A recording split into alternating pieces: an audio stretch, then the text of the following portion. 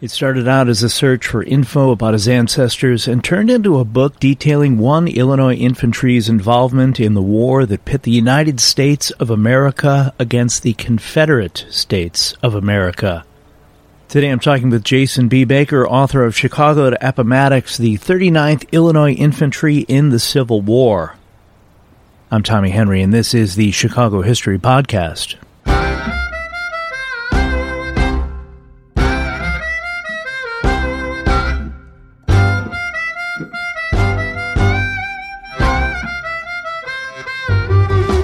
For the full-length version of this interview, head to YouTube, search for Chicago History Podcast, and don't forget to subscribe. As he is a military member, Jason has asked that I remind anyone listening that his comments and opinions in this episode are his own in his personal capacity. Jason, thank you for being with me. Thank you. It's great to be here. I'm ready for this. Before we get started, I'm going to make you sit here while I read your bio. Jason Baker is an officer in the U.S. Air Force, currently serving in the National Capital Region. He is also a term member at the Council on Foreign Relations and a member of the National Security Fellowship Program at the Foundation for Defense of Democracies. Jason holds a master's degree focusing on U.S. national security and foreign policy from American University and a B.A. in political science from the University of Illinois. His passion is studying how strategic, political, and social issues affect military operations and vice versa. Jason is a color-bearer donor to the American Battlefield Trust and enjoys following University of Illinois and Chicago sports teams, reading narrative, nonfiction, and historical fiction, and visiting museums, historical sites, and battlefields. First off, thank you for your service. Thank you. Appreciate it. So, you're not some guy that just saw the Ken Burns Civil War documentary and thought, hey, that looks like it would be cool to turn into a book. No, I do remember watching the show with my dad, actually. I think they reran it before he put out baseball, and I was a little bit older enough to grasp it. And my dad was always one of those guys that liked to watch the history shows on TV, and he got me into it. And, you know, as a kid, you kind of just take it for what it is. And then as I got older and was a military officer and started to kind of look at it from the angle of a guy who studies political science and things like that. And, you know, why did these guys have to go fight, and why did they go where they did, and what did the battles really mean? And so that's what I was trying to do with the book.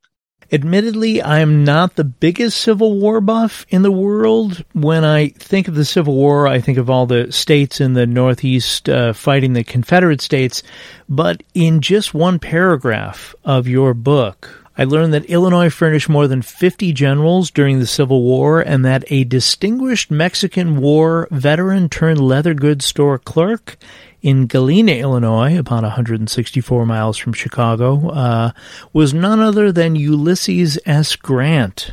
You're obviously a well-educated guy, but even the most schooled people aren't always eager to tackle writing a book. What prompted you to write this book? Sure. So I knew from the time I was very young that my great, so three greats, grandfather on my mom's side was a cavalry member from an Illinois Civil War unit. And my grandfather would tell the story that he was Grant's bodyguard. That's how it had come down through the years. As I write in the preface of the book, when I joined the military, I learned there was probably some truth and some embellishment to any good military story. But in reality, he was part of a cavalry company that was known as Grant's Guard. And at one point, they would be the unit that rode around with Grant when he was in the West, rode ahead of him, got intelligence for him, just made sure everything was going to be safe for him when he traveled. So obviously, as you get older and then, a pandemic kicks off and you suddenly get an hour of your day back, not driving to work and this and that, I wanted to fill that time, and I thought I'll tell my family more about this ancestor that we had.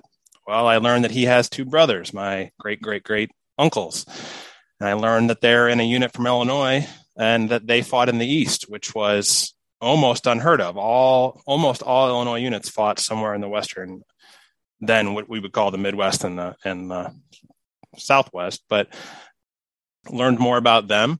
And I suddenly started getting more information. I found a book that the regiment put out in the 1880s of sort of a yearbook. So then I learned more about those guys, and then I learned more about the battles they were in. And, the next thing I know, was talking to a professor of mine, actually, and I said, I would love to know the story of why the war was the way it was for them. And he said, that sounds like a book idea. And so started writing a little bit, researching a little more. Some people looked at it. This seems like it might have some legs. Reached out to my publisher, McFarland, who publishes a lot of niche history like this. And they liked it, and we went from there. So you were married with a small child. When you said to your bride, hey, I'm thinking about going even deeper into all this Civil War stuff, how did that go over?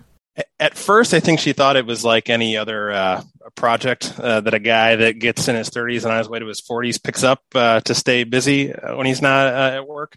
You mean like a podcast? Yeah, sure. Yeah, exactly. So this is the natural order of things that I end up talking about it on a podcast. But she had actually taken our son home to visit family for a while in one of the lulls of when things weren't as bad with the pandemic. And I had stayed back because I had to work. And I think she thought, okay, well, I'm sure, he's going to write a book. And she came back and I had written about 50 pages. And she thought, oh, he's actually going to do this. I make mention at the end of my introduction to the book that the biggest thanks goes to someone who is admittedly and with no faults, not very interested in the subject matter, listening to me run things by her. As I recall, you and I became connected on social media when I had done an episode about the Libby Prison, which was a Civil War prison in Richmond, Virginia, which was taken apart brick by brick after the Civil War and brought back to Chicago to be used as a museum. Super cool that I was able to educate you about that. And then, now obviously we've been able to do this episode together. You and your wife have connections to Illinois and the Chicago area. Tell me about that. Yeah, so I'm not a true Chicagoan by any means, and I grew up just south of 80, a farm kid, and went to University of Illinois, like you said. My wife went to University of Illinois, and she grew up in the southwest suburbs, so she has a little bit more of a claim to Chicago. But growing up in the days before cable, and if we turned one of the networks on, it was the Chicago news feed and the Chicago paper and Chicago sports fans. And so, I've never lived a city proper, but that's my relation to Illinois, at least. Later in the book, you have info on a large number of soldiers from the 39th Infantry, including where they mustered in. For example, you mentioned Rooks Creek, which I got to say I was not familiar with. It turns out it is in Livingston County, which is about halfway from Chicago to Springfield. I saw a number of names from Chicago, but also a lot of farm kids, farm communities. Talk a little bit about that, please. Yeah, I mean, I did the same thing. I would run past some of these places and I'd go, well, boy, I've played a lot of high school sports in a lot of small towns, but I don't know that one. There was, I think, over 150 from Chicago proper, but then over half of the 10 companies in the regiment were made up of more than half the men from Cook County, as well as Lake County, a lot of Will County. But as far south as Bloomington, and then some up north in Oregon, which I played a high school football game there once, and I thought we were in Wisconsin. So they stretched pretty far from north to south in the state, but by and large, they were from the northeast corner of the state. Going back to Rooks Creek, which I think now has maybe 560 people. Back then, even fewer, I'm guessing. The idea of people from these small towns traveling to join the 39th Infantry seems pretty crazy to me. Do you still have relatives or in-laws who you told, hey, I'm researching our ancestors all the way back to the Civil War? What kind of feedback did you get from them? Yeah, I mean, my whole family, almost on both sides as well. And then on my wife's as well is all still in that area. My dad admittedly knew more of these small towns than I did. But they all still live in these areas. The area where my great uncles are from is near where my grandfather lived. It's near where my parents still go to church. They're places, when you look in the back of the book, that for a lot of people, even people from Illinois, it'll be obscure, but for a lot of people, it's their backyard. And really, that was my main reason for wanting to do this. Was it's a really cool story, a very unique unit that saw three distinct areas of the war, was there at the end, but most of them came from small farm towns, or they worked on the river loading boats, or were carpenters, or things like that. And it's just everyday people who did these amazing things that are not as far in the past as really we think about. Once you kind of peel back who in your family tree knew them, and you had a chance to know those people, it's not as far away as we think. Can I, Jason Baker, get you to read a little bit from the book? I think the listeners would enjoy it. Sure. There's a scene in the beginning, kind of early on, where it's talking about how the regiment got formed, which was a very unique thing back then. There's a lawyer from Chicago he had an office in downtown named Thomas Osborne, and he gathers some other men of means together after Fort Sumter was attacked, and they want to form a company. They're going to form a group, try to get 100 men together, and then attach them to more men, and they want to go serve. They want to do something. And the way that would happen is you'd basically, hey, do you want to join? Do you want to do this?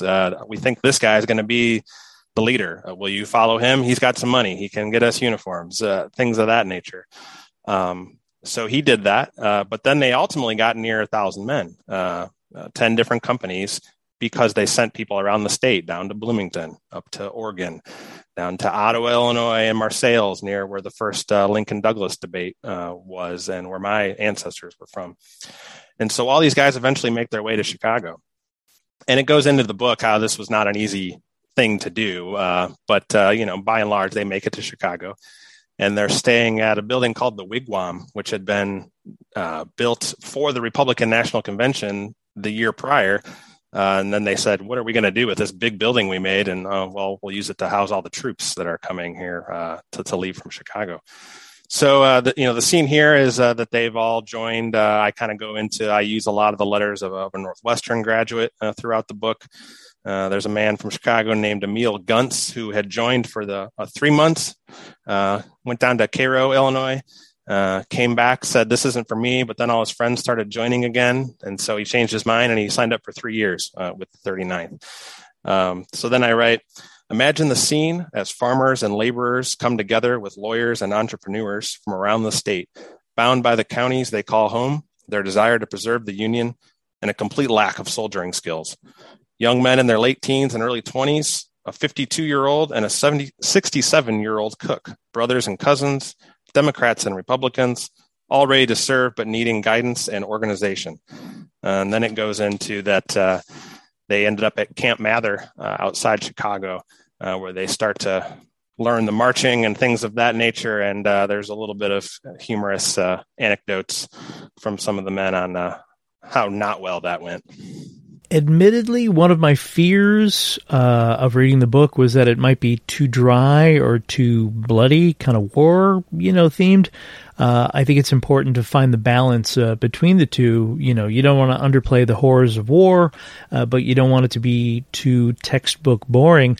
I think you did a nice job finding the balance. Yeah, that was...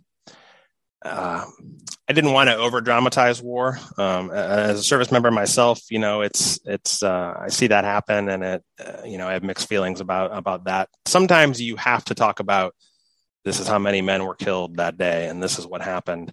It has to drive the point home. But I also tried to show that this was the book is told from the perspective of the men. I reference Lincoln and Grant, and the big names and the big battles. But by and large, I'm trying to show how they shaped the war, not necessarily how the war shaped them. And I tried, like you said, to books where you're just getting lectured at with a bunch of facts are not for everybody. What I wanted it to be was a story that if you're from Illinois, or you know some of these areas, or maybe you had an ancestor in the regiment, you're going to learn their story and get the broader picture of the war while you're at it.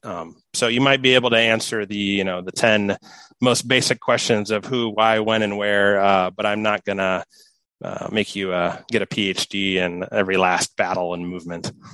Much like you wanted to find out more about your great-great-great-grandfather, I'm sure there will be others who say, hey, my grandfather said that his grandfather fought in the 39th, and maybe they'll find that person's name in your book. We'll be right back. Are you a Caribbean American? Are you looking for a podcast that truly speaks to your culture and identity? Look no further than Carry On Friends, the ultimate destination for all things Caribbean American. Hosted by me, Carrie Ann. Dive deep into topics such as culture, heritage, and everyday life through the unique lens of the Caribbean American experience. You'll walk away feeling more connected to your roots. Follow and listen on Apple Podcasts so you'll never miss an episode of Carry On Friends, the Caribbean American experience. Your Caribbean American community awaits. Absolutely. That's put the roster in the back so that somebody can go, 39th, and they can look in the back and find their family name.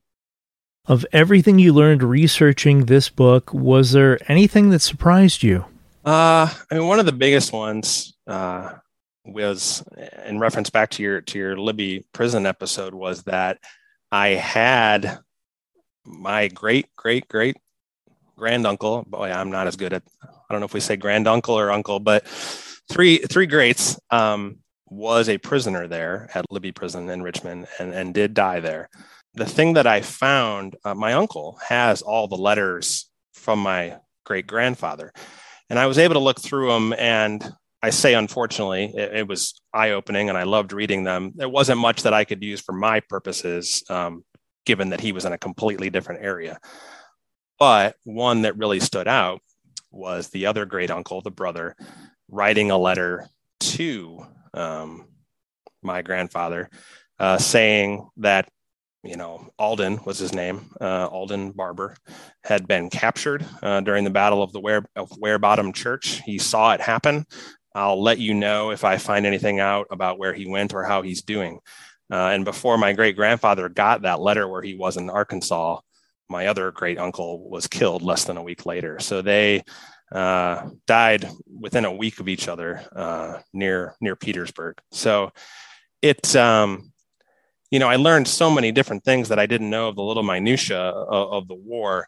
But I was telling my wife once how I wish I had more about my great uncles, but they were just sort of regular men of the unit, which makes it seem like, well, they didn't do anything. Well, just the fact that these men were there and did these things and saw these things and gave their life, they might not have been remarkable in the story of highly interesting things happening. But they did, by just being basic guys in the regiment, they did more than any of us can ever possibly imagine. And really, it was just that, page after page of research or in the book is just these normal men from very humble backgrounds who did these amazing things. And that's why I wanted to put the roster in the back of the book, was so that if you knew that your great-great-great-grandfather was in this regiment, but his name doesn't appear on one page in the narrative, you can still know that when I describe these battles and these places that they went, he was there. He was part of it. He did his part. More crazy stuff I learned reading your book. The 39th Illinois Infantry would travel over 6,000 miles by rail, waterway, and foot, and take part in the final combat before witnessing the Confederate surrender at Appomattox on April 9th, 1865, and that 1,452 men served in the 39th at one time or another during the war. There's a whole lot of Illinois pride in these pages. I mean, this is not men being drafted. This is men answering the call, right? Yeah, by and large, late in the war, they did have some draftees that did show up to their regiment. But by and large, of the 1,452 men that at one time or another served in the regiment, they were almost all volunteers. But that includes the initial nearly almost 1,000 were strictly were volunteers. But yeah, I mean, they went from Chicago and they ended up in the Shenandoah Valley. And then they came home on a furlough. And then they went, I'm out of order. Then they went to Charleston Harbor. And another thing that I didn't know was how much of a battle we spent almost all year of 1863 trying to retake Fort Sumter, part strategically, but part symbolically, as a way to show that war progress was being made. They come home on furlough back to Chicago, and then they head back to the Petersburg and Richmond area, and they're there for the last year of the war, which was just I don't know the numbers offhand, but I know the total deaths in the Civil War, both sides, all areas, an overwhelming majority of them happened in the last year, just when it became a total war and we realized it was only going to end by one side winning completely or the other. They were there for all of that. So they had multiple times where they thought, we're going to be part of ending this war quickly, or we're going to be part of retaking Fort Sumter. But finally, at the end, they do get to be part of ending the war. You included a quote in your book that I thought I would read here. Here we go. The old 39th Illinois was described as one of the most gallant of regiments and was as distinguished for its discipline and good order in camp and on the march as it was for its gallantry in action.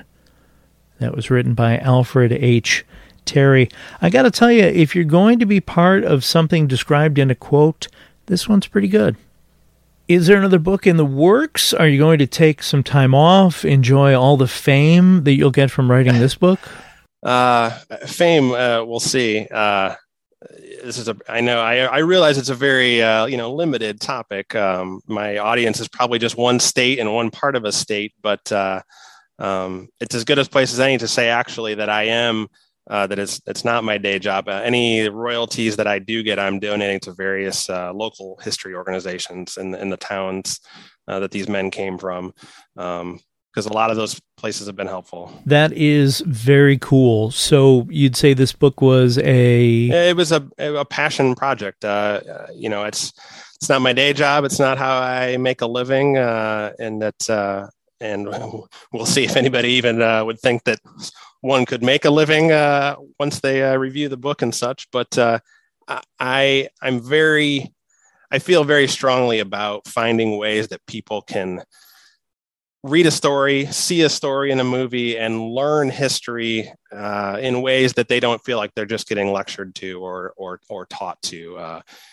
My various views on what I thought the war was about or things that happened are probably very clear to someone reading the book who knows about these things and can read into it. But I don't make it preachy. It's very much here is the war as these men experienced it. You will learn about the war, but you'll learn about the men that fought it more than anything. Jason B. Baker, author of Chicago to Appomattox, the 39th Illinois Infantry in the Civil War. Thank you not only for coming on the podcast, but for your service. We'll talk to you soon. Absolutely. Thank you for having me.